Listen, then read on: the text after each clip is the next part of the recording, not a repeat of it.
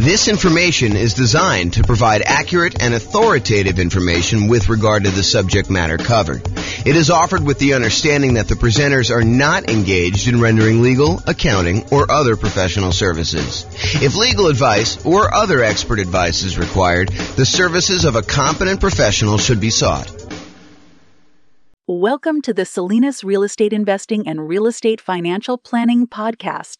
Learn all about investing in real estate in Salinas, California, with a combination of real estate financial planning and modeling with numbers specific to Salinas, plus syndicated, more generalized recordings of live and pre-recorded real estate investing classes, not all of them specific to Salinas. Be sure to stay tuned after the podcast for a message from our sponsors. Well, good evening and welcome everyone.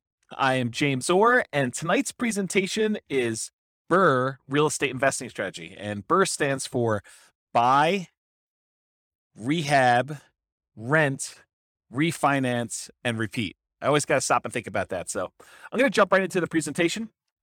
So this is part of a series that we're doing where we're digging into all of the different real estate investing strategies. So far, we've done the buy and hold real estate investing strategy, where we talked about buy and hold properties, short-term and vacation rentals. Then the next class, we did a whole series on the nomad strategy. Nomad strategy is buying a property, moving in as an owner-occupant, living there for a year, and then converting that property to a rental after living there for a year, sometimes a little bit more. But we do that because you can buy properties with little or nothing down, and you get a much better interest rate when you buy a property as an owner-occupant. So that one is the nomad strategy. We covered an entire class on that and all the variations, including nomad by proxy, nomad with house hacking, nomad to short-term rental or vacation rental, nomad with lease option exit, and the ultimate real estate agent retirement plan. And so all of those are covered in nomad. I'll reference some numbers tonight for that, but if you want to go watch the whole video on that, you should go watch that whole nomad series. Then we did another class on the house hacking real estate investing strategy. House hacking is where when you're living in a property, you're getting income from the property you're living in. The most common example is buying a duplex or a triplex or a fourplex, where you live in one of the units and then you rent out the other sides to be able to do that, or up and down, depending on how it's structured. And so house hacking is all about different ways to make money on a property that you are currently living in. And those what I would consider to be our primary strategies on this whole series that we're doing. Those are the ones that the majority of the classes we teach are going to be on, the majority of what's going to be on the podcast. But then in order to be a completionist, I added a whole bunch of secondary strategies. Tonight is one of the examples of that. So tonight we're going to cover the BRRRR strategy: buy, rehab, rent, refinance, and repeat. That's what BRRRR stands for. And we'll talk about how BRRRR works, what all the components of that are. And then we're going to do a class on quick turning, flipping properties. We'll do a class on creative financing, all the different owner financing subject to rent to own, lease option, lease purchase, and the ultimate strategy. We'll cover all those in there. Do a class on wholesaling and wholetailing, do a class on options and option auction, and then tax liens and tax deeds.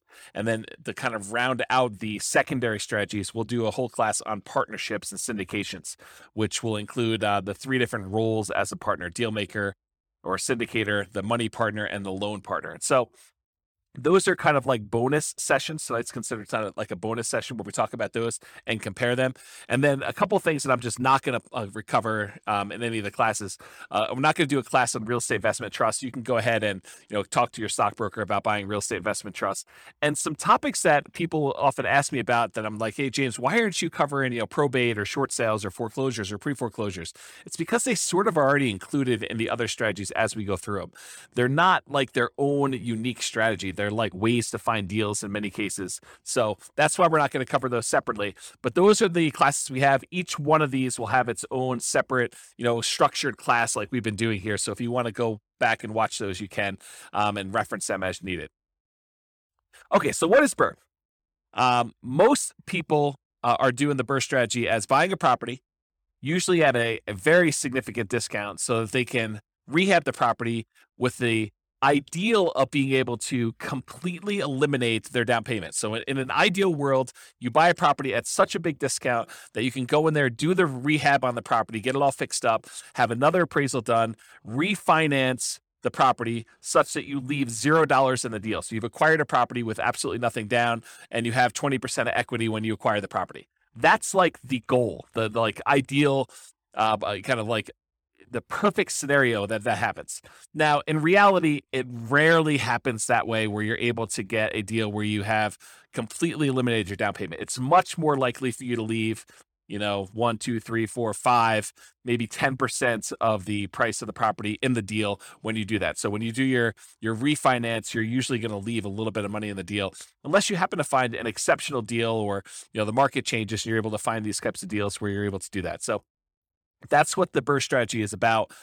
So when you typically buy the BRRRR properties, you have to be buying for significantly below the after repaired value, which we often call ARV, after repaired value. So to be able to buy a property, you do that. Often you're needing to buy in that 70% to 75% of the after repaired value range. With major rehabs, it may even be lower. So if you buy a property that needs even more work, a lot of times you'll need to get even bigger discount than that 70 to 75%, because realize that you're going to have all of your acquisition costs going in to buy the property on the first time. You're going to have holding costs while you're doing the rehab. You have your rehab costs, and then you've got your secondary, refinance costs of getting the secondary loan on that. So there's quite a bit of expense in getting the deal done. And a lot of times the loans, in order to do the first part of the property, when you do your first acquisition, it's usually some type of hard money loan in a lot of cases, not all the time. And those tend to be a little bit more expensive loans to begin with. So in order to buy these properties, you need to be able to get very significant discounts on them. There are two flavors of BRRRR that I kind of like to think about. And just so you know where I'm coming from, BRRRR used to be my primary strategy. So a long time ago, when I first started getting involved in real estate investing, this was the strategy I went to first. And I used the strategy for a long time until I switched to other strategies, but primarily buy and hold and a little bit of nomading is primarily what I've been focused on lately. So the two flavors of BRRRR, though, cash purchase and then refinance. So a lot of times you'll go in there with all cash, you'll buy the property. Sometimes it's your own cash, sometimes it's a partner's cash, sometimes you're borrowing money against another property you own. So it's a quasi form of cash, but you're buying the property for cash, and then eventually, once you're done with all the rehab, you're refinancing the property and pulling all your cash back out. Another flavor of BRRRR is where you finance the purchase to begin with, and then you do a refinance in order to get your original loan paid off, and you leave very little money in the deal at that point. And remember, for number two, the one where we do the finance purchase, you'll be financing the property twice. So remember to account for 2 closing costs and 2 financing costs in order to get that loan. So you'll have to do the holding costs while you're rehabbing it, which is often a little bit more expensive. And then you'll do the financing and closing costs on that second kind of permanent loan that you're going to do for, in a lot of cases, 30-year fixed rate financing in order to have that property long-term as a rental. All right, so I'm going to use the same format we've been using for some of the previous classes, where we talked about, all the different characteristics or way to kind of inspect a real estate investing strategy. And you'll notice me talking about some things, and you're like, but James, what about this really unusual example where I do this thing and I do this thing and it works out this way? Sure, there's lots of exceptions to what I'm saying. So I've tried to categorize all the different real estate investing strategies, but I'm sure I missed some, kind of like less common or less frequently used, which may be the most common thing for you, right? That's the hard thing for me, is that you may say, well, I always do it this way. And so for you, it seems super, super common. But having seen these for a long time and done a bunch myself, this is what I think is the most common. And of course, there may be exceptions to that. I think of all the different strategies, BRRRR may be one of those ones where this is especially true, where there are so many different exceptions to BRRRR. There's so many different ways to kind of break this out and slice it up and make it happen, that you're bound to find a lot of different exceptions with BRRRR, more so than I think in a lot of the other strategies, where I tend to cover a lot more comprehensively what's going on. And remember, this is not one of our primary strategies. This is one of our secondary strategies that we're sort of covering just to be completionists, but this isn't really our primary strategy. It's not our primary teaching mechanism for these episodes for the podcast and recordings. Okay, so another warning, just because you don't think there's a chance that X can happen doesn't mean it won't happen. This is designed to be a starting point discussion to help you make better investing decisions on your own with additional knowledge. So please do your own research. Don't rely solely on me to get all this done. Okay, so BRRRR variations. So there are some different ways to do BRRRR, and I primarily did single-family homes for doing our modeling here, but you could have just as easily said, I'm going to do BRRRR, and I'm going to find only duplexes, or I'm going to find only triplexes, or only fourplexes, or apartments, or I'm going to do single-family homes, or condos, or townhomes, or whatever you're going to do. So there's lots of different ways to kind of approach this from a different property type perspective. And then the other thing is, you could purchase properties locally. And if you notice, like we talk about nomad or house hacking, we're always talking about local properties because the nomad strategy, you have to move in. You have to be an owner occupant. So unless you're doing like a vacation home and doing partial time there, we're always talking about your local market. The same thing with house hacking. House hacking, by definition, is you're making money on a property that you're living in. You're buying a duplex, triplex, or fourplex that you're moving into and living there, or you're renting out a part of a single family home, like you're getting roommates, as another example of the house hacking strategy. So it's all about your local market when we're talking about nomad and house hacking. And I think for a lot of folks, buy and hold is mostly about their local market, although you could make the same argument about buy and hold that we're going to make here in a second about BRRRR. And that is, the argument is, you don't have to do this locally. If you're in a market where it's really, really hard to find a property that you could buy at a big enough discount that you could do rehab and refinance and get all, or at least most of your money back out of the deal, or leave very little money in the deal, if you want to look at it that way. If you can't find those types of properties in your local market, you don't have to do your local market. This is one of those strategies where you could get really, really good and become an expert at investing in a remote market. It's different. I mean, the skills you need in order to invest in a remote market are different than the skills you need in a local market. Sometimes they're better, sometimes they're worse. It depends on, your personality, your skill set. But you don't have to do this all locally.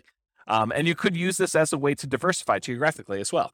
So I just want to point out that you're not moving into these properties. So you literally could do this in a local market or a remote market. And there are markets that are much better for finding BRRRR properties than others. There's markets where, it's not uncommon to get discounts when you're buying cash flowing properties. In some markets, that's like near impossible. Like if you live in, my local market here is northern Colorado. And in northern Colorado, at least with the last few years, it's been incredibly hard to find a property that you could buy without getting, bid up above asking price, let alone get a discount on it. So really, really hard to do BRRRR in northern Colorado. Can it happen? Sure. You're probably not doing it where you leave nothing in the deal, but there's exceptions to everything I say. So as I say that, there's probably someone listening to this being like, well, I just did one. So yeah, there's exceptions to all those, but there's a lot better markets where you can go find properties where you could buy at a pretty big discount, rehab the property, and leave little or no money in the deal. So you don't have to do it locally. So I'd like to break down one of the ways I categorize real estate investing strategies is whether you're kind of involved in a real estate investing strategy as an investor or as a real estate entrepreneur. And a real estate investor is someone who takes money, they invest it in a project with the hope of doing little work, maybe sometimes no work, and they expect to get a return on their investment. So they're looking to invest their money, and it's largely a passive thing where they're looking to earn a return. That's a real estate investor. Real estate entrepreneur is often looking to put in maybe a little bit of money, but most of the time they're looking to invest their time and to start a business where they are doing activities in order to get a dollar per hour or money for the labor that they're doing.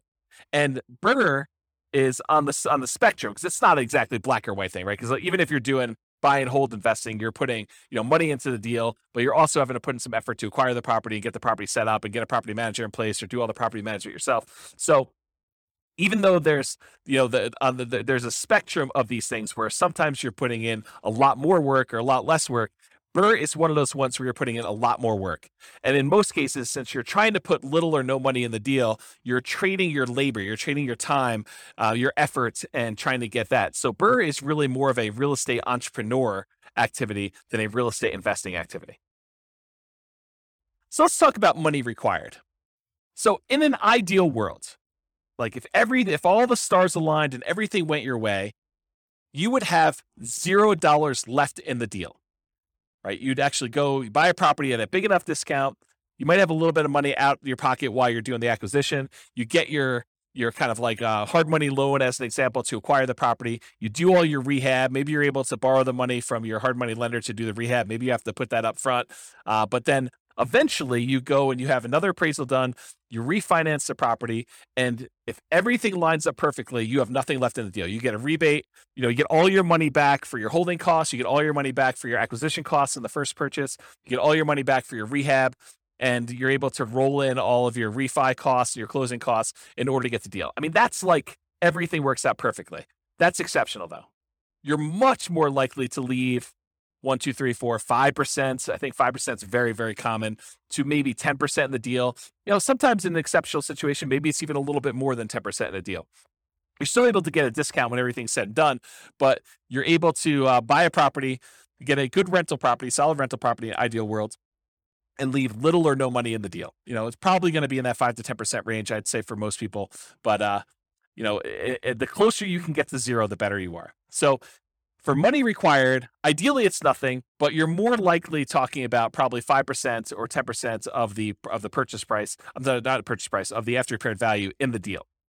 Plus, in addition to that money, any deferred down payment. So I like to call negative cash flow deferred down payment, because in most cases, if we had put 20% or 25% down on a deal, it would have positive cash flow. But since we're buying a property and we're leaving very little money in the deal, 0%, 5%, 10%, when we're acquiring these properties, a lot of times, not every single time, it depends on the market and depends on the property you buy and the interest rates, but a lot of times you're going to have negative cash flow on a property. When you do all of your income and expenses, you're going to light up your rents, any other income you have like laundry or anything like that in a property, minus vacancy, minus taxes, minus insurance, minus your mortgage payment, minus maintenance, minus your property management, like all of those expenses on a property, when you subtract those from your income, a lot of times that's going to be negative. And so what I like to refer to that as is deferred down payment, because you could have put more down and not had that negative down payment, negative cash flow. And so I like to refer to that as deferred down payment. You could choose to either put more down, or you could choose to have a little bit of negative cash flow over time to do that. And so in addition to whatever you're going to leave in the deal, a lot of times you're going to have a deferred down payment. And I would actually classify BRRRR properties as having a slightly higher chance of having deferred down payment or negative cash flow. Why? Why would I say that? Obviously, if you're trying to go buy a property and you're trying to get this big discount on the property so that you could rehab it and then put a tenant in there, rent it out, and then you're going to be able to refinance and leave little money in the deal, why would you be more likely to have negative cash flow on a deal like that than maybe buying a buy and hold property or a house hacking property or a nomad property? Well, it has to do with selection. It is true that you can find a deal where you're able to get this huge discount and it also happens to be an ideal cash flowing rental property. But if you think about it in terms of like what your chances are, you're much more likely to find either an amazing cash flowing property where you're able to buy a property where the economics, the rent to price ratio, the demand for that property, you're able to get really good rents and really strong tenants in the property, with like a more traditional buy and hold or house hack or nomad property. It's unlikely or less likely for you to be able to go find a property that you could buy at this big enough discount that you could do the rehab and be able to pull all your money out. And that also happens to be an amazing rental property. Can it happen where you got both of them? Absolutely. But I think you're more likely to either find one or the other. And I will also tell you, it seems to me that a lot of investors, they tend to focus more on can they acquire this with little or no down than they do on whether or not it's going to make a really good property for their portfolio. If you are just doing buy and hold, you're much more selective in the properties that you acquire. You're really focused in on that cash flow. So you tend to buy these properties that have really good cash flow, long-term rental or short-term rental economics. When you're doing the BRRRR strategy, a lot of times you're so caught up in this idea of being able to buy a property where you have little or no money down the deal that you're like, oh, it's secondary that this thing is not going to cash flow as well. And so that's why I'm saying it's slightly more common for you to have deferred down payment, aka negative cash flow, when you do a BRRRR deal than when you go and do traditional buy and hold, house hacking, or nomad. Now, it sure helps that you buy the property at a big discount, because getting a discount really improves your cash flow. I mean, you're only financing that one portion of the deal. Although if you're doing a traditional buy and hold and you're leaving nothing in the deal and you got 20% of equity in your property, it's the same starting position that you have when you have a BRRRR property that you're doing 20% left in the deal, then you do 20% left in the deal for a buy and hold in most cases. But there are some downsides of doing BRRRR in that a lot of times the financing you get when you do your refinance is at a little higher, slightly higher interest rate than you'd get if you did your traditional buy and hold up front. Not always. I think that there are some loan programs where you can get very, very close, or sometimes you can do just as good. But I think there are some advantages historically to buying buy and hold properties where you get 20% down, you're acquiring the property that way. Okay, let me make sure I covered all my notes here. So I talked about finding properties that you can get at a discount, and the ideal rents are less common. Buying at a discount means that it helps with cash flow. Interest rates on the refi loans can be higher. than purchase money mortgages. And with buy and hold, house hacking, nomad, you can often be more selective and find better cash flow deals because that's what you're focusing on. And of course, there are lots of exceptions to that. So really, the money required, I've covered already. The amount you leave in the deal, that's going to be a requirement of the money you have in there. Any deferred down payments, so that's that negative cash flow you've got. And then, of course, you need reserves. It would be stupid for you to go buy a property and try to do it with no reserves. So is this really a strategy you can do with $0? I don't think so. I mean, even if you could find a property that you have nothing in, so that would be $0 that you're leaving in the deal. Maybe you have a property where you have no negative cash flow, but even with both those, you need to have reserves. And so I think at a minimum, you're going to want to have 6 months of reserves on a property that you're acquiring as a rental. So no matter even if you can find a deal where you're able to leave nothing in the deal, and you can get a property where you don't have any deferred down payment or negative cash flow, you're still going to need reserves. And so this is really not a true nothing down, no money required strategy. It could be nothing down in that you really don't need any money for the down payments because you're able to get, a deal where you have no money left in the deal. But for the most part, you'll still have the need for reserves. Okay, so credit required. It is true. Often you can get a hard money loan for the initial purchase before you do the refinance. And a lot of those are, asset-based loans where they're really looking at the property primarily in order to do the loan itself. Although I think a lot of hard money lenders are still looking at the individual borrower for those. It's possible you could find one that's exceptional and that doesn't look at that. But over time, I think that the majority of hard money lenders are still looking at the individual for doing the loan there. So you can get a loan where you can get the initial purchase money oftentimes with little credit required. But when you go to do that cash out refinance, most of those loans are going to be ones where you need to have a good credit score. And typical credit score needed for a lot of these conventional loans is about 640 credit score. Now, there are exceptions for more unusual loan products. These tend to be adjustable rate mortgages or at higher rates, and better credit often gets you a better interest rate in general. But I think a credit score of about 640 is going to be needed for this. Now, don't go to your lender and say, well, James on his recording said I only needed a 640, so you definitely have to give me a loan because he told me 640. No, that's not how it works. You go to the lender and they tell you what the current lending requirements are because these things can change over time. And you have to find out for them what you need to qualify. And you can go find out from them exactly what the number is. But historically, it's about 640 is what the credit score is for being able to do these. So go talk to your lender and find out. And before I did BRRRR, I would make sure I had both my financing to do the initial acquisition and I knew exactly and was pre-qualified to be able to do this cash out, or not cash out, the refinance, rate and term refinance in order to be able to pull all my money out of the deal in order to do the BRRRR thing before I bought the property. Because there's few things worse. I guess there's some strategy you can do, but there are a few things worse in my mind than going through all the work of thinking you're going to buy this property, rehab it, thinking you're going to convert it to a rental, only to find out that you could not get this rehab loan after you've done all the labor and gotten in the deal. So you can still probably sell it and make money, but a lot of extra effort to do that. Okay, some less common situations. If you find a lender doing more creative lending, that's a possibility as well. Or if you're buying without a loan, all cash, a credit score is not required. So if you're trying to buy these properties, I guess that's technically not BRRRR because you're not doing the refi in the end. But sometimes people buy properties at a discount just to convert them to straight rentals. And sometimes people are buying those just for cash. So that's the case there. But that really wouldn't be BRRRR because BRRRR involves the refi. All right, so what are the skills required in order to do the BRRRR strategy? And if you compare this to some of the previous classes we taught on buy and hold, house hacking, nomad, those types of things, you'll notice that BRRRR has some additional requirements, some different additional skills that are required. So the primary skills required for doing BRRRR are, number one, you need to analyze deals. You need to be able to do the deal analysis for once you're done doing the rehab and you have your refinance done, will it cash flow? And also the deal analysis to say, okay, I'm going to acquire this property. Here are the costs for doing my rehab. Here are the costs for doing my holding costs. Here's the initial acquisition costs. Here's my refinance costs, and then how much will I have in the deal? And then go do your deal analysis after that. So that's a skill you need, deal analysis skill. In addition to that, you need rehab estimating skills, or you need to hire someone who has rehab estimating skills in order to help you find out how much it's going to cost you to take this property that you just bought at this big discount and do all the work required in order to make it a good long-term buy and hold property. So you need someone who can estimate what work is required and how much it will cost to do that. In addition to that, you need to be able to find discounted deals that also cash flow.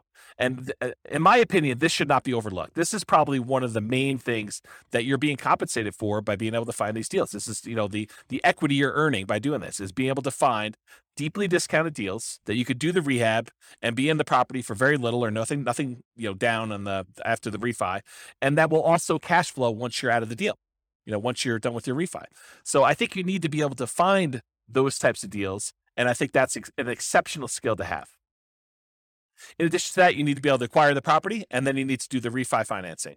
So you need to be able to do whatever acquisition financing you line up, hard money loans or private money or your own cash, and then you need to be able to do the refi financing in order to be able to do that. It's another skill. And then different than the rehab estimating, you need to be able to either do the rehab yourself or you need to be able to manage a rehab team. So you need to be the person that swings the hammer and goes in there, does all the work, brings in the subs if you have those guys doing certain things, or you need to be the person that, manages a team of other people that are doing all that work for you. And then in addition to that, once you convert the property to a long-term rental, you need all the traditional skills of property management. And again, that's either you doing the property management yourself directly or you hiring a professional property manager, and then you need the skills of being able to manage the manager. So I have a note here, skills of property management can vary depending on whether you're managing long-term rentals yourself, hiring a property manager, or doing short-term rentals. So 3 different types of management skills depending on which way you're going. And the skills of rehab can vary depending on whether you're doing it yourself, managing contractors, or managing a general contractor. So realize that the skills that you require, in my opinion, are much more involved than buy and hold, house hacking, or nomad. I think this is a much more active, much more real estate entrepreneurial activity, and it requires more skills and higher levels of skill than a lot of the other strategies would. All right, so Shane Paris, Farnham Street, I finally went and looked up his name. I had forgotten his name for the last 3 presentations and kept forgetting to look it up.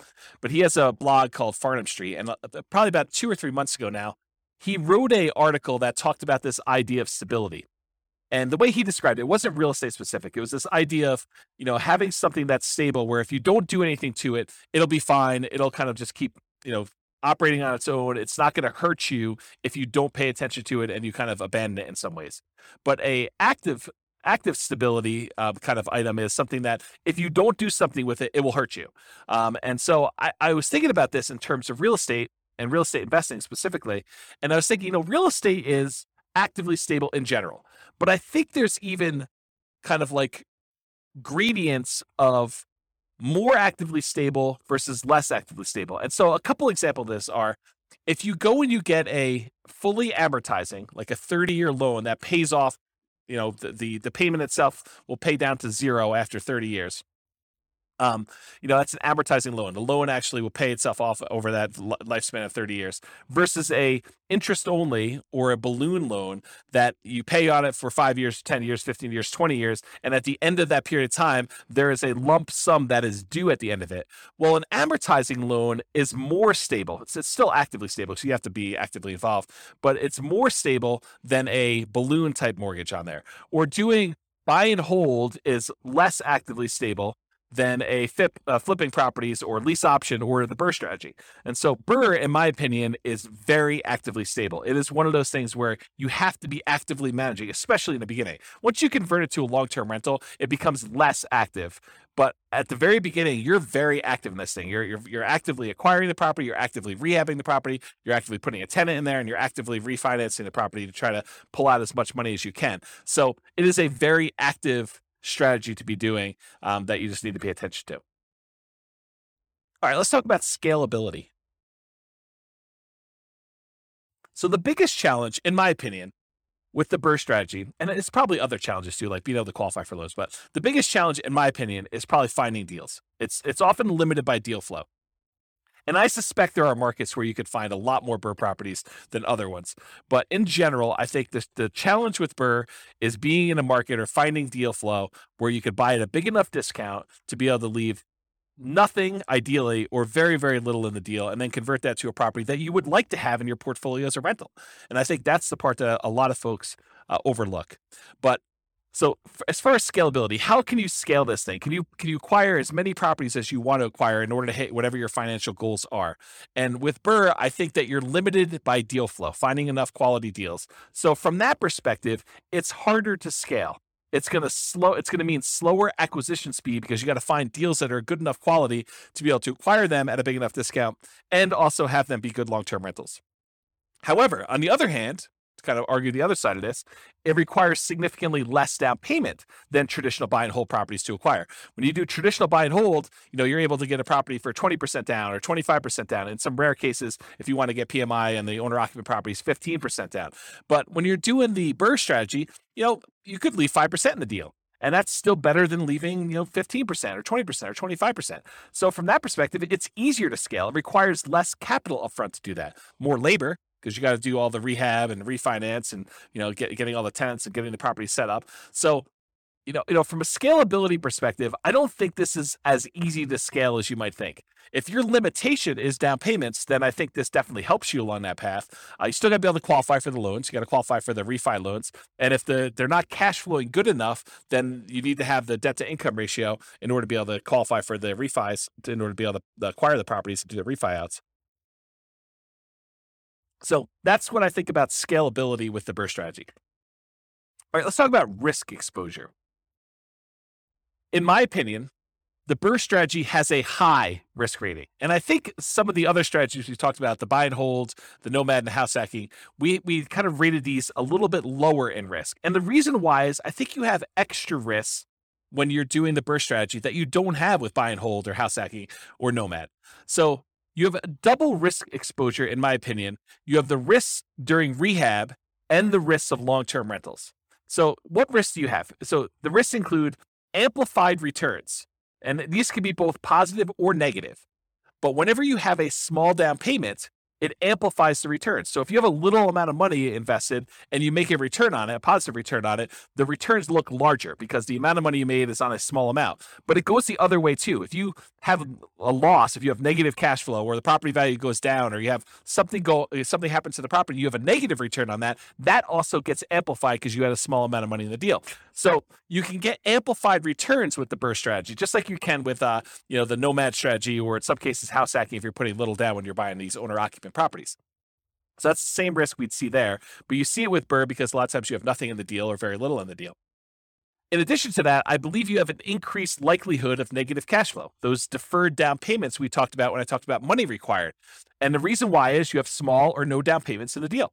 So a lot of times, you're leaving little money in the deal, and that's why you have a little bit of deferred down payment. If you had put more down, you wouldn't have the negative cash flow. But because you decided to buy a property and try to do a refi where you left no money in the deal, then a lot of times you have some negative cash flow there. In addition to that, you have limited selection of the ideal cash flowing properties.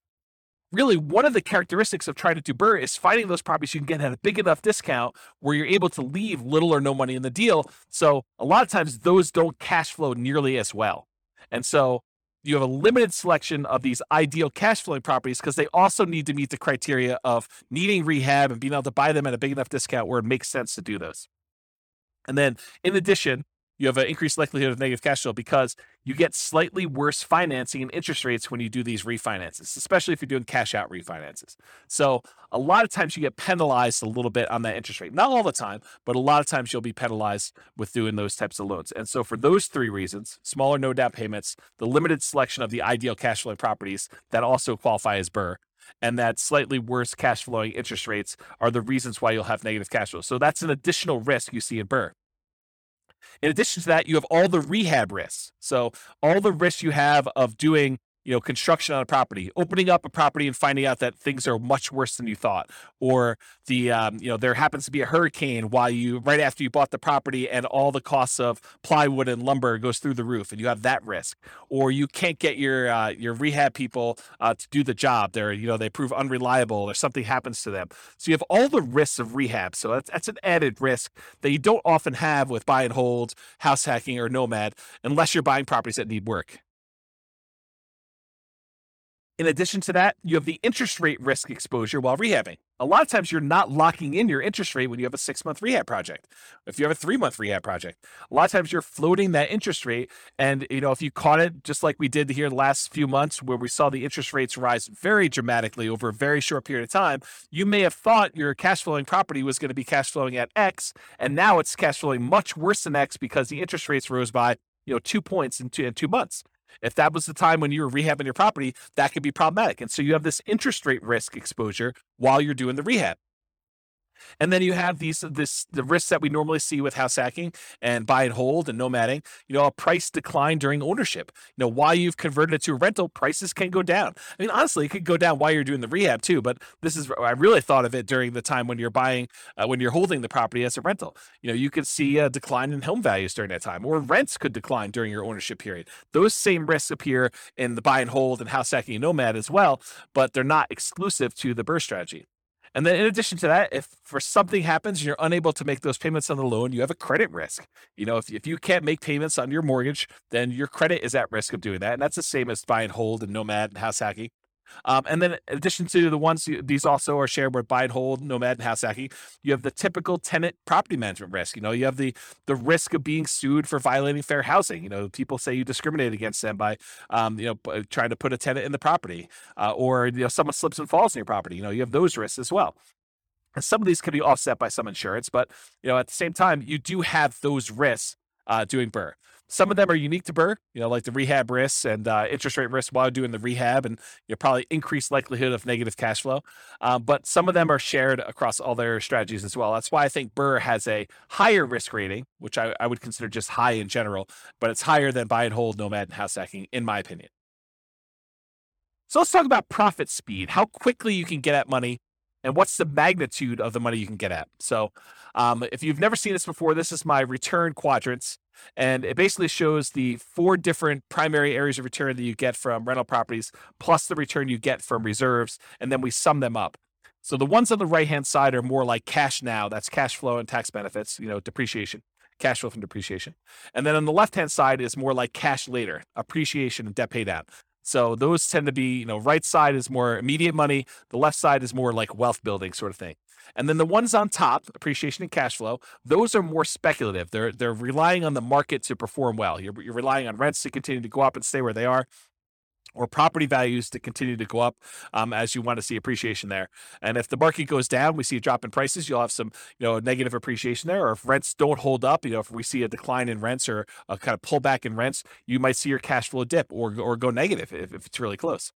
And then the ones on the bottom are less speculative. They're more certain, and that is the debt pay down portion of it. So as long as you make the payments on the mortgage you have, you're going to pay down a certain amount of debt each year until that thing is paid off if you have an amortizing loan. And then, of course, unless the tax law changes, you're going to get the tax benefits of depreciation. So the ones on the bottom are more certain, less speculative, and the ones on the top are more speculative and less certain.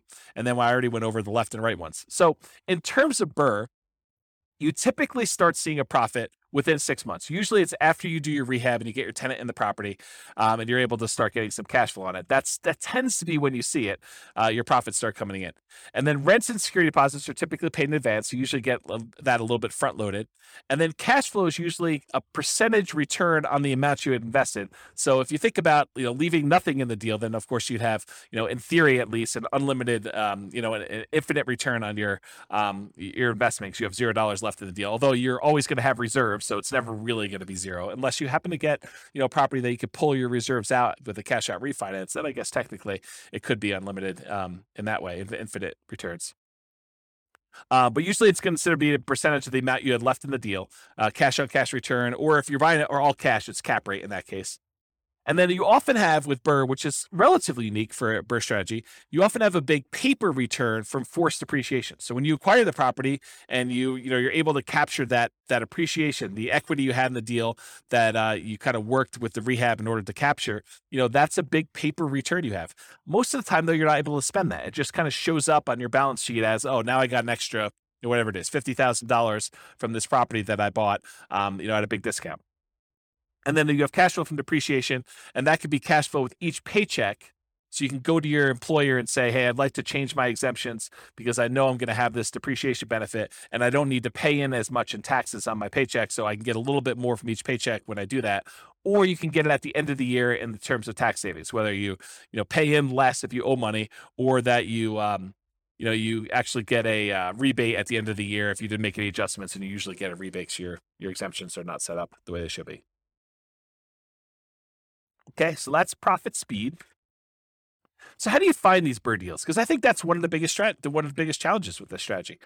So the most common methods for finding BRRRR properties is going to be inside the MLS, for sale by owner, and wholesalers. So you can find deals that need a lot of work listed for sale in the MLS. You can find them there.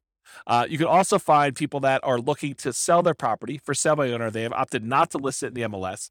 And there's really two subgroups of these for sale by owner groups. There's the ones that are actively marketing their property. These are the for sale by owners that are putting a sign in the yard, or they're putting their property up on Zillow or Craigslist or Redfin or wherever they're putting their property to advertise it.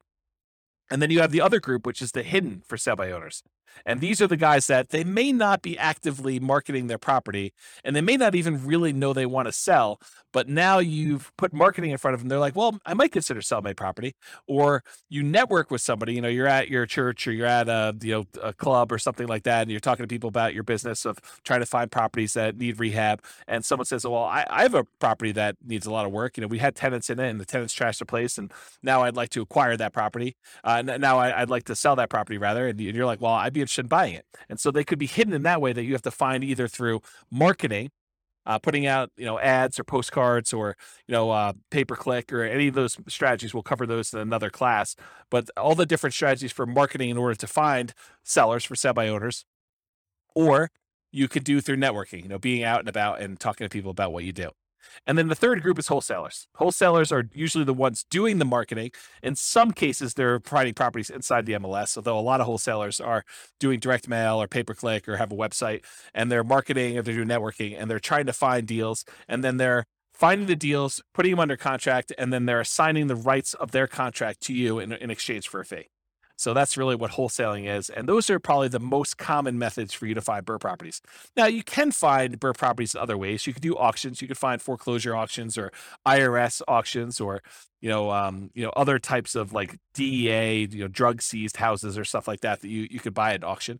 Or in some cases, a bank may have properties that they've taken back in foreclosure, and they've got that the bank actually owns, real estate owned by the bank, and they may be willing to sell you the property. So that's a more unusual method. Or maybe you go and you find a property where the seller hasn't been paying their taxes, and you're able to buy a tax lien on the property. And after waiting a while, the seller opts, or the owner of the property opts not to pay their taxes, and you're able to foreclose on the property with your tax lien, and you're able to acquire property that way. So another more unusual strategy, I'd say highly unusual to do a strategy that way in most cases, but those are other ways for you to find the BRRRR type deals. All right, so searching for BRRRR deals, you need to find two things. And I've said this before many times today, but basically you're looking for deeply discounted property that you could buy, fix up, and then pull out as much money as you can, and great cash flowing property after it's rehab.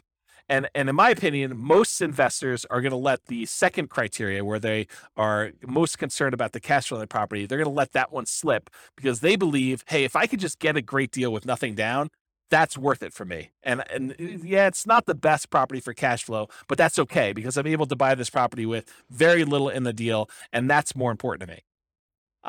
Depending on what you're trying to accomplish, that may not be the best strategy, and we could show numbers for that probably in another class, but that may be short-sighted. But I think that's the truth, that most people are going to be much more concerned with being able to find the property that they could buy with very little money in the deal or no money in the deal, and that's going to be the most important criteria. So you need to be able to find those two things, both a deeply discounted property and one that has great cash flow.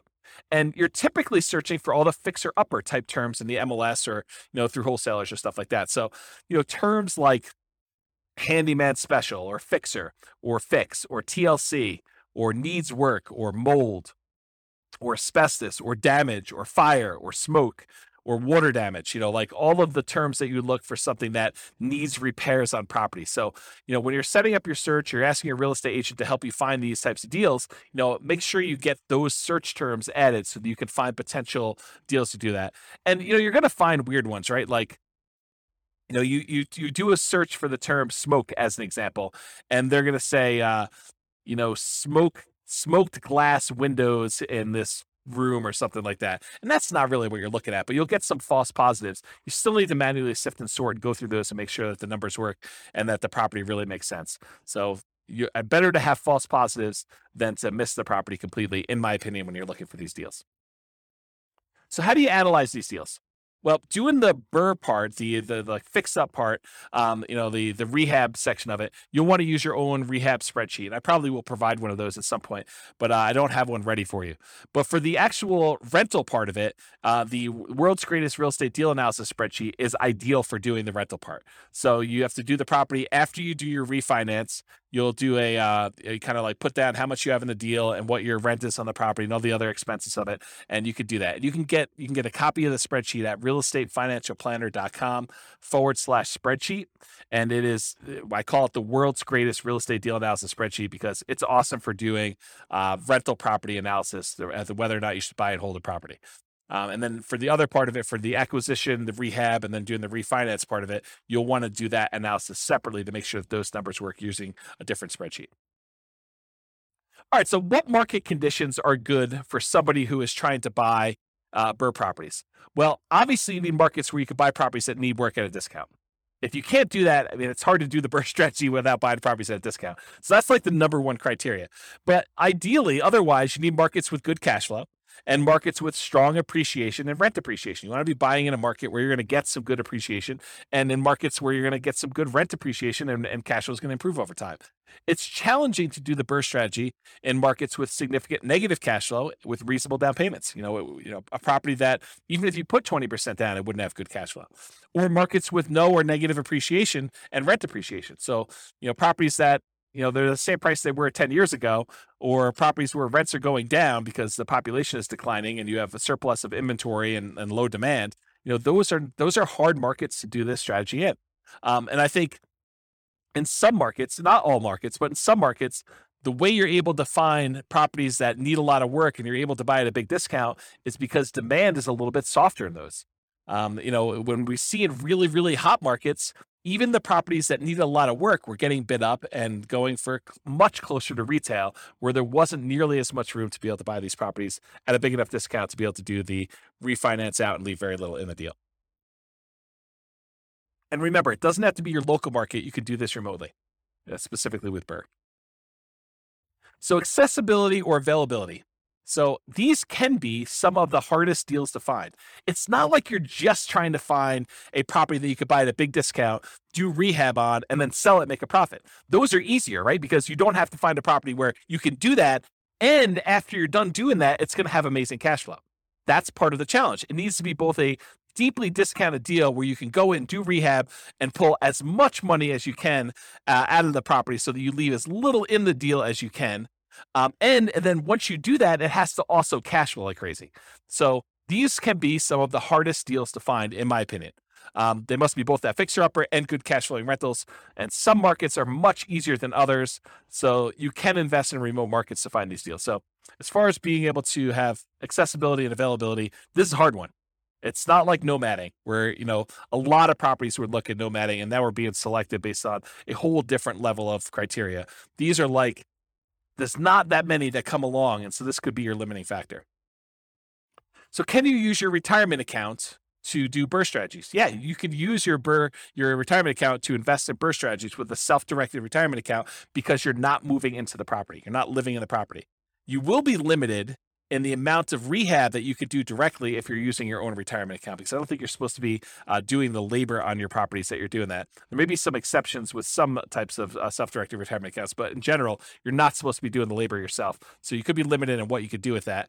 And it may also change the financing you use. A lot of these self-directed retirement accounts, self-directed 401k, self-directed IRA accounts, they require much larger down payment or loan to value when you do your refi on the loan. And so you may not be thinking about, 80% loan to value. You may be thinking more like 65% loan to value, which makes it much, much harder for you to be able to acquire properties at those ratios and leave very little in the deal.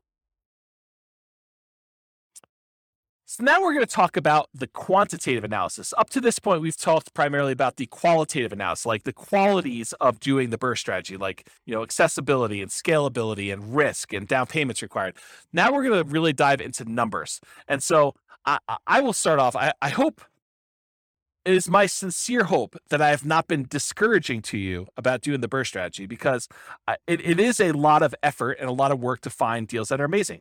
But when it works, it is absolutely amazing. Like, this was my primary strategy. This is the strategy I started with. And when you can find these deals and you can acquire properties and leave very little in the deal or nothing in the deal, and they cash flow, it's awesome. I mean, just absolutely amazing. So it's worth the effort if you're willing to put in the effort to try to find these.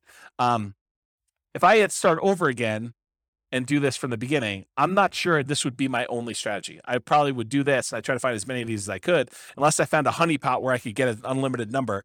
I probably would be doing other strategies in parallel at the same time, trying to justify or trying to speed along the process by doing more than one strategy at the same time. But here you go. So for the quantitative analysis, when BRRRR works, it can be amazing. So how well does the BRRRR strategy perform toward achieving financial independence? And I'll just make a note here.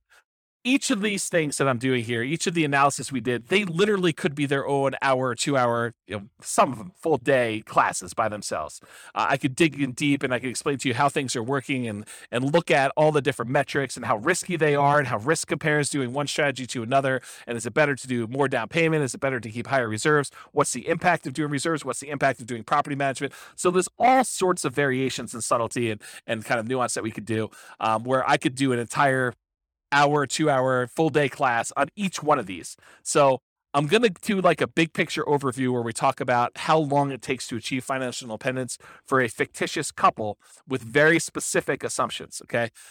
It is naive, though, to generalize these results. Don't think, oh, it is always that way, because when James did his analysis, in this example with Norm and Norma, which is who we're kind of using to prototype through a lot of this modeling, when he did those analysis with them, it seemed like this was better. Well, this won't always be better for everyone in every situation. If Norm and Norma were in a different real estate market, or they were saving a different amount, or they had different income or different debt to income ratios, all those things would impact their results. And so in that case, something may be better another way than what we're saying here. So don't generalize this and say it's always better to do X or it's always better to be Y. I think that would be foolish for you to do.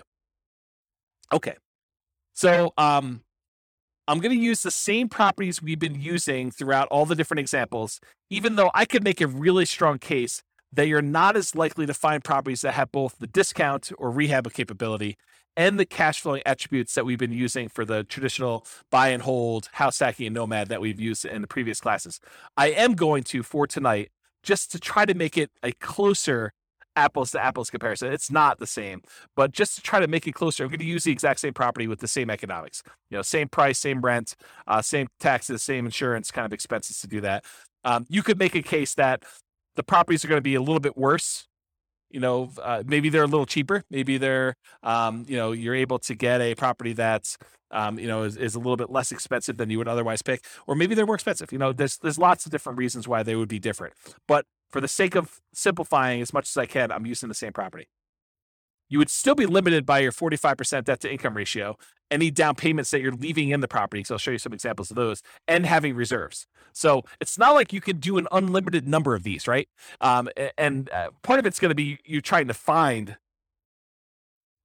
it's still limited by 45% debt to income, and you're still limited by whatever amount you're leaving in the deal, and you're still limited by having reserves. I think I use 6 months reserves to be able to do these because I think that's a prudent number to use.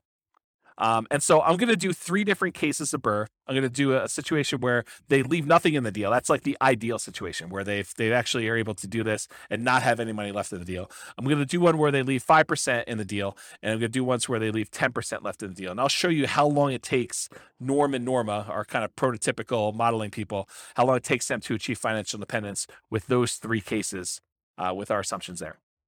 But let's first define what financial independence actually means mathematically.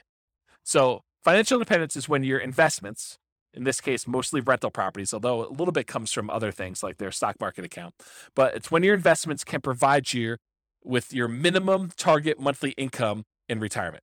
What we might call either lean fire or just fire, depending on if you're really looking at your minimum as this is my absolute minimum I need. Ideally, I'd like to have more, but really we're saying, okay, in this particular case, how long will it take them for their investments to produce $5,000 a month, adjusted up for inflation? So it's $5,000 in today's dollars, but 5 years from now, it's more than that.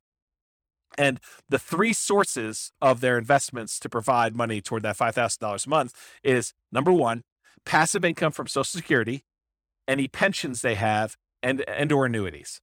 So in this case, they don't have any pensions, they don't have any annuities, and I assume Social Security for them starts at age 67, which I'll talk about here in a second, but that's the three sources of income for number one. Number two, net cash flow from rentals. So this is primarily what they're going to be relying on. They're looking to have the cash flow after all their expenses on their properties. So all the rents and any extra income they've got coming from property like laundry money or something like that, minus principal, interest, taxes, insurance, maintenance, vacancy, property management, if they had any. In this case, they're managing the properties themselves. So anything, all their income minus all those expenses is their net cash flow on their rentals. And the third thing is any extra money that they have in their bank account invested in the stock market at multiplied by their safe withdrawal rate. So the three things are that passive income from Social Security, pensions, or annuities, any net cash flow from their rentals, and then the yearly safe withdrawal rate times their invested assets. The sum of all three of those need to provide enough money for them to meet their minimum target monthly income retirement. When they do that, we consider them financially independent. Okay? So,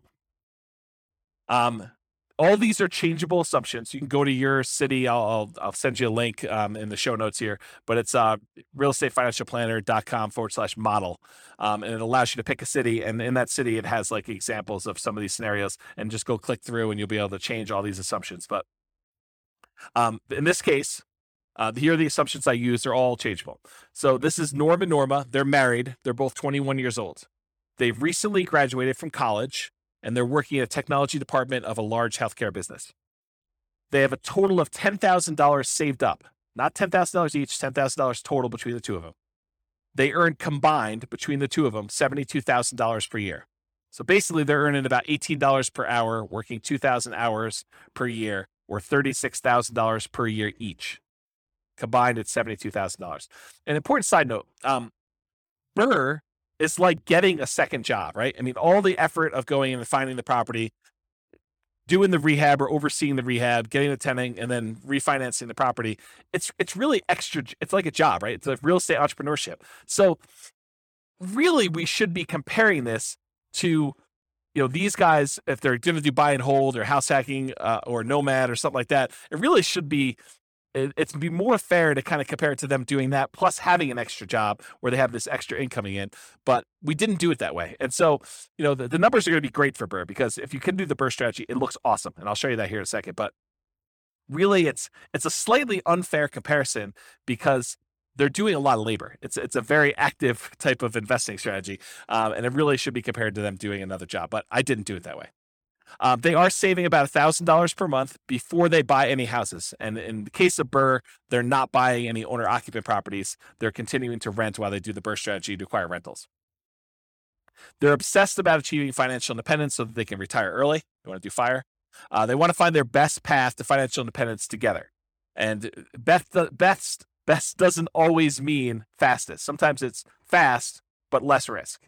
So we'll talk about that in another class. We won't have time to talk about it tonight. They're both going to take Social Security at age 67. So at age 67, Social Security does kick in. And Social Security is estimated based on them working until age 67, which if they achieve financial independence, they technically stop working in my modeling. So the modeling is a little bit less conservative in that way. But honestly, if they achieve financial independence before they're 67, it really doesn't matter that Social Security kicked in. It just kind of boosts them. But they already achieved financial independence if they did that. And if they hadn't by then it really is legit that they worked till 67 anyway. So it's good in that way. Although you could claim that my modeling is the tiniest bit sloppy, and that I just assume that the amount they're getting from Social Security is based on them working till 67, when if they stop working earlier, it's technically not. Okay, I'm also going to be using the interest rates that I had in the handout for loan type mortgage insurance comparisons. I'll put a link to that in the show notes as well. But this shows you all the different interest rates that I'm using in all these different classes for owner occupant loans and also investment loans. And I did not penalize BRRRR for doing these refi loans, even though I think sometimes you will see a small premium for doing these refis out. And so I'm going to use the 6.625 number for doing the BRRRR strategy. All right, some more changeable assumptions. So I modeled this for 60 years, 720 months. We assume their tax rate, their effective income tax rate for calculating the cash flow from depreciation is 17.85%. We assume it's a 3% inflation rate. That's the long-term average. The Fed's target rate is 2%. I happen to be recording this in a time of really high inflation, and so the numbers seem really, really low. But over a very long period of time, that's a good number to use, 3%. We're using that 6.625% mortgage interest rate. It's 20% equity rate and term refi. So we're using the number as if they're doing a rate and term refi with 20% equity. I'm using a best case with no penalty to the rate. For their safe withdrawal rate, we assume that they have a 4% yearly safe withdrawal rate. If you want to go read up on the Trinity study or 4% safe withdrawal rate, you can go read about that online. And then we assume that they need $5,000 in target monthly income retirement in today's dollars to do that. Ideally, their ideal number is $10,000 a month, although we're not using that in tonight's presentation at all. Okay. All right, so let's talk a little bit about the property. So the property assumptions, and these are all changeable as well. It's a $375,000 property, and it goes up at a rate of 3% per year. So the property values are going up at the same rate as inflation. They're going to do either leaving nothing in the deal, having 20% equity, leaving 5% in the deal, having about 15% equity, leaving 10% in the deal, and then they're going to do that rate and term refinance. So those are the three options we're going to run, whether they are able to leave nothing in there, leave 5% in there, or leave 10% in there. The closing and the refinance costs are already included. I'm not adding any extra ones. So we're assuming that in order to do this, those numbers are already included in their rate and term refi. So that's another reason why you could say these numbers are 5%, 10%, because I've assumed that those include all the acquisition costs in the first one, all of the acquisition costs or the refinance costs, rather, on the second one, on second loan. Assuming no seller concessions, so they're buying at a big discount. They're not able to get the seller to contribute toward their closing costs. The interest rate, again, 6.625 for that 20% down. There's no PMI. They're doing a 30-year, 360-month mortgage. Rent on the property is $2,600 per month, and it increases at a rate of 3% per year. This is the same we used for selecting an optimal buy and hold property or house hacking or nomading. So I think in a lot of cases, the BRRRR strategy would be slightly handicapped. It would be slightly worse price to cash flow economics, as you would when you had a wide selection. You could pick anything you want, just concerned about maximizing cash flow. 3% of the monthly income is assumed vacancy rate, which some people would argue, hey, that's really low. Well, I'm assuming that they're starting 60 to 90 days early before the property is vacant to be able to get a tenant. So I'm assuming that they're really optimizing property management. If in your market you want to change that number because yours is a little higher, go ahead and do that. But really, when you think about it, the rent you get on a property helps determine what the vacancy rate is, right? If you drop rent, vacancy should go down. If you're trying to push rent, then vacancy should go up. It's kind of like a flexible number there that you have somewhat control over. 10% of the monthly income is assumed maintenance rate. So we're using 10% of that $2,600 a month to set aside each month for maintenance on the property. We're using 0.75% of the value of the property each year for property taxes. So at $375,000, it's about $2,800 per year in property taxes on the property. And that, as the property value goes up, the taxes on it go up as well. And then 0.4% of the value of the property each year is the assumed property insurance rate. And so that also goes up as the property value increases each year. And then this is a residential property, and 15% of the purchase price is considered the value of the land when doing our depreciation recapture, our depreciation calculation for cash flow from depreciation for the tax benefits. Okay? All right, so let's look at numbers. So first thing to start off, I'm going to give you some of the numbers from the previous classes we taught. Go dig into those if you want more details, but I'm going to run through those quickly because it helps to compare how long it takes you to achieve financial independence using these other strategies to the BRRRR strategy to decide which one's going to be the best, okay?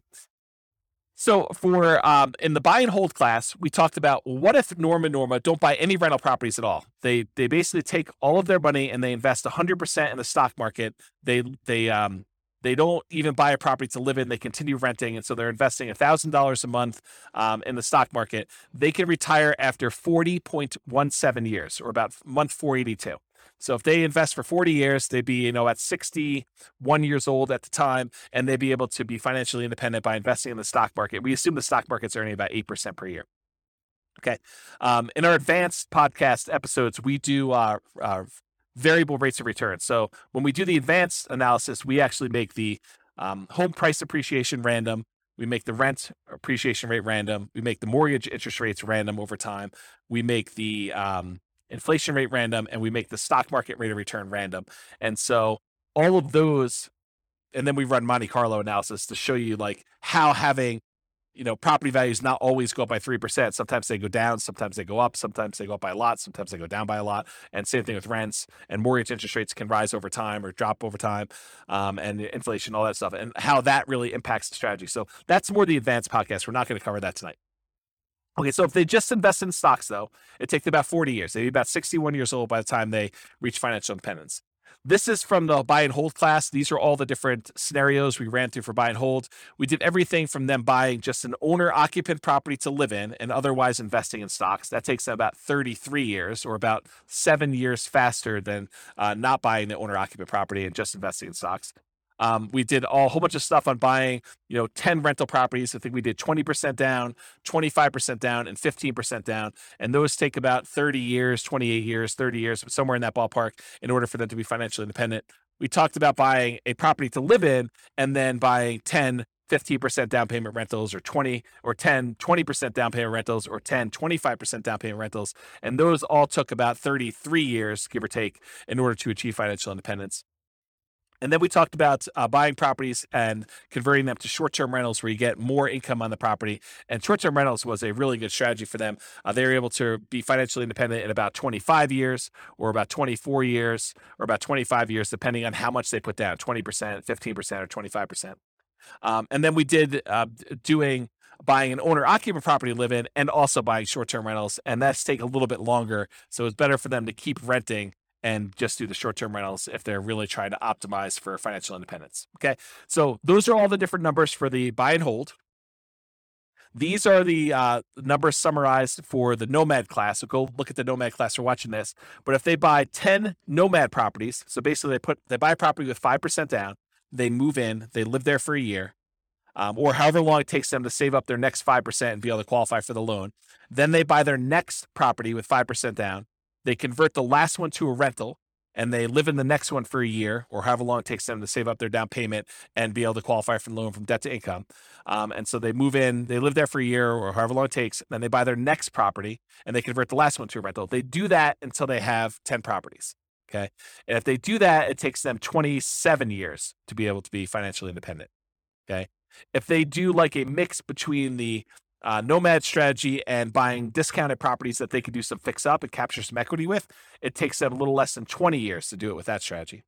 If they buy 10 properties and instead of them moving in, they have someone else move in on their behalf, like, their kids who go to college, they buy properties for them each year and they have them move each year, or they do it with their parents who want to live near them and be their grandkids or something like that. But if they do what we call Nomad by proxy, where we have someone else move in on their behalf, it takes them about a little less than 18 years to achieve financial independence doing that.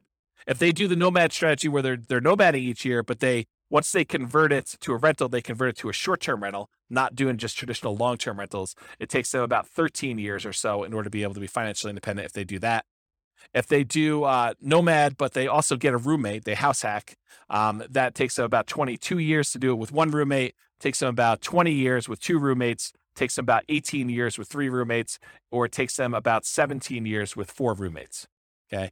And then if they're short on down payment, they can use a strategy called Nomad with lease option in order to have a tenant buyer come in after they move out of the property and try to buy the property from them after they've leased it for a year or two or three. And they're able to use the non-refundable option fee in order to put the down payment to provide that from them. That takes about 32 years or so for them to be financially independent using that strategy. Or if you have a real estate license and you're able to buy a property to move into for yourself and you get a rebate back because you have earned a commission when you buy your own properties, then you could do that. And that takes about 26 years for you to be financially independent if you happen to have a real estate license and you're doing that strategy. That's the ultimate real estate agent retirement plan. It's combining Nomad with you having a real estate license. Okay. So if you want more information on that, go watch the Nomad class, but I'm going to use those numbers here at the end. So I wanted to run through what they were. And then here's the house hacking numbers. We really have 1, 2, 3, 4, 5 different groups for house hacking. And basically, if I remember correctly, how did I do this? I did, if they're doing Nomad with house hacking, there's certain numbers there. And then if we did, and there's different roommates. So we have house hacking with 1 roommate, 2 roommates, 3 roommates, 4 roommates. And that's buying one property and doing it. It takes them 394 months, 373 months, 334 months, or 304 months to do that, depending on how many roommates they have. The lowest one is the one where they have 4 roommates. Or if they buy one property and they house hack, but then they buy additional rental properties, 10, 15% down rentals or 10, 20% down rentals, it's shorter for them to do that, 357 months to be able to acquire properties that way. Or if they have different roommates and they're buying the rental properties there, really the fastest one is going to be 273 months. And that is them, it's tied for them either having 3 roommates or 4 roommates and putting 25% down. So I'll just try to summarize those. If you really want to dig into that, go watch that class and go in the show notes and look at the handouts. You can see a lot more details, but there's a whole bunch of different data up here for different numbers and different situations. This is why it could literally be a whole day to do like one of these, because I could go into detail and really dig into what's happening and why. Okay, so let's do the second to last slide here. And this one shows a combination of all of the different time to achieve financial independence from all the different classes that we've done so far. So on the left-hand side here, if you're looking at the handouts or you happen to be watching the video, on the left-hand side are all the buy and hold strategies. Those are kind of highlighted in this green area. Then there's another section of a variety of Nomad strategies. Then there's a section highlighted in orange that show you all the Nomad with house hacking strategies. Then there's a couple extra Nomad type strategies. And then there's a red box, which is the BRRRR strategy, which I'm going to get to here in a second.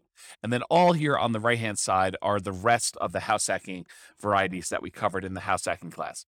So jumping right into the number for BRRRR, if you do the BRRRR strategy and you do the one where you leave nothing in the deal, then it takes you 11.7 years, about 141 months to achieve your minimum target monthly income in retirement. So achieving financial independence that way. And by you, I mean Norm and Norma with their very specific set of assumptions.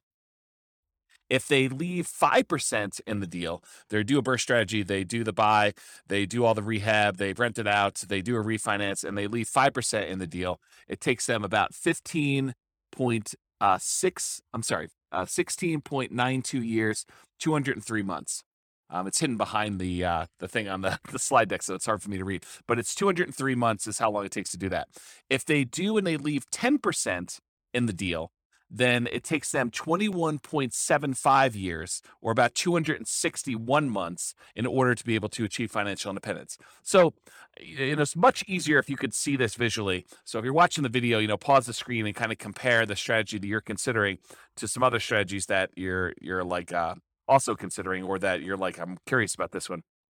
But if you look at it, BRRRR tends to be one of the better strategies, by far. I mean, and when BRRRR works, BRRRR is amazing. So if you look at this, BRRRR kind of crushes a lot of these, especially if you can do ones where you leave nothing in the deal. The next closest one is probably doing Nomad, where you convert them to short-term rentals. So the number one, the best one to do is BRRRR with nothing in the deal. The next best one, though, is doing Nomad and then converting them to short-term rentals. And the other Nomads, they tend to do really, really well. Like all the Nomads with house hacking, Nomad by proxy, Nomad fixer-upper, which is kind of like a slight variation of BRRRR. It's not exactly BRRRR, but you're fixing up properties, trying to get them at a discount. So if you look at those, though, BRRRR and Nomad are both really, really good. House hacking is probably the next best one. depending on which one you do. And then, of course, traditional buy and hold is still amazing. It's a lot better than doing stocks, but it is not as good as a lot of the nomad ones, a lot of the house hacking ones. And so of the ones we've covered so far, and we've got a bunch of other classes to cover, including, fixer uppers and quick turning properties and other strategies like that, which we'll cover in future classes. But if you look at those, BRRRR does really, really well. So I would encourage you to take some time and look at the video or look at the handouts from the show notes and kind of compare these to yourself. Also, just as a side note, we are going through and doing like each individual case and diving deep into that particular strategy. So for example, we'll dive deep into Norma buying 20% down payment rentals, or Norma buying 25% down payment rentals. And then we're going to do each one of those as its own separate podcast episode for the Real Estate Financial Planner podcast. So go check out those if you really want to do a deep dive into the specifics of those, where we look at more than just this minimum target monthly income in retirement. Okay. All right. So let's finish up here. So in conclusion, when I do my modeling, the assumptions I use matter a lot, right? Like if we use a slightly different property, if we didn't use $375,000 as an example, if we use $200,000 properties, the numbers could be very different. If we use a different price to rent ratio, they could be very different. If they were saving at a different rate, it would be very different. If they had a different income, their debt to income ratios would be very different, and it could impact their ability to qualify for loans and slow that down or speed it up. So the assumptions I use for modeling matter a lot. It's not okay. It's not encouraged. It's not desired for you to go and take the modeling I did and extrapolate that out and say, it is always best to do a nothing down BRRRR deal, or nomad with short-term rentals, nomad to short-term rentals. Like, there could be situations where those are not the fastest strategies, okay? So if you change any of the assumptions, like the income or expenses or market conditions, like the appreciation rate or rent appreciation rate or price or interest rate or vacancy rate or maintenance or property management or taxes or insurance, it could change all these things. The stock market rate of return could change it. It could also change the kind of risk profile you have of doing these strategies. Your target monthly income in retirement, the fact that they needed $5,000, if they needed $6,000, it could impact things. Their safe withdrawal rate could impact things. The cash flow characteristics of the property, whether it really is an amazing cash flow property, or if it's more likely to be a BRRRR property that has, second tier or third tier cash flow characteristics, but you're able to get it where you're able to have nothing in the deal or 5% in the deal. And the number of properties you buy. Maybe it's better to only buy 5. Maybe it's better to only buy 11. Maybe it's better to buy 15 and then sell off half of them, or maybe it's better to pay off properties early. All of these things matter, and they matter in the assumptions. And I can't cover all of them in one class. That's really why we're doing a series of these classes over time. So the strategies that work best in your market or that market for Norma may differ from yours and vice versa. So you can't just automatically assume that. You really need to go plug in your own numbers and do some math for your own specific situation. And you can do that at the realestateFinancialPlanner.com/model. Just pick your city, and it's kind of like a starting point with a lot of the assumptions. But any of the assumptions we use are changeable. And so you can go ahead and change those to better match what you're trying to accomplish and what your numbers look more like. Okay? So that's it. This has been James Orr with the Real Estate Financial Planner.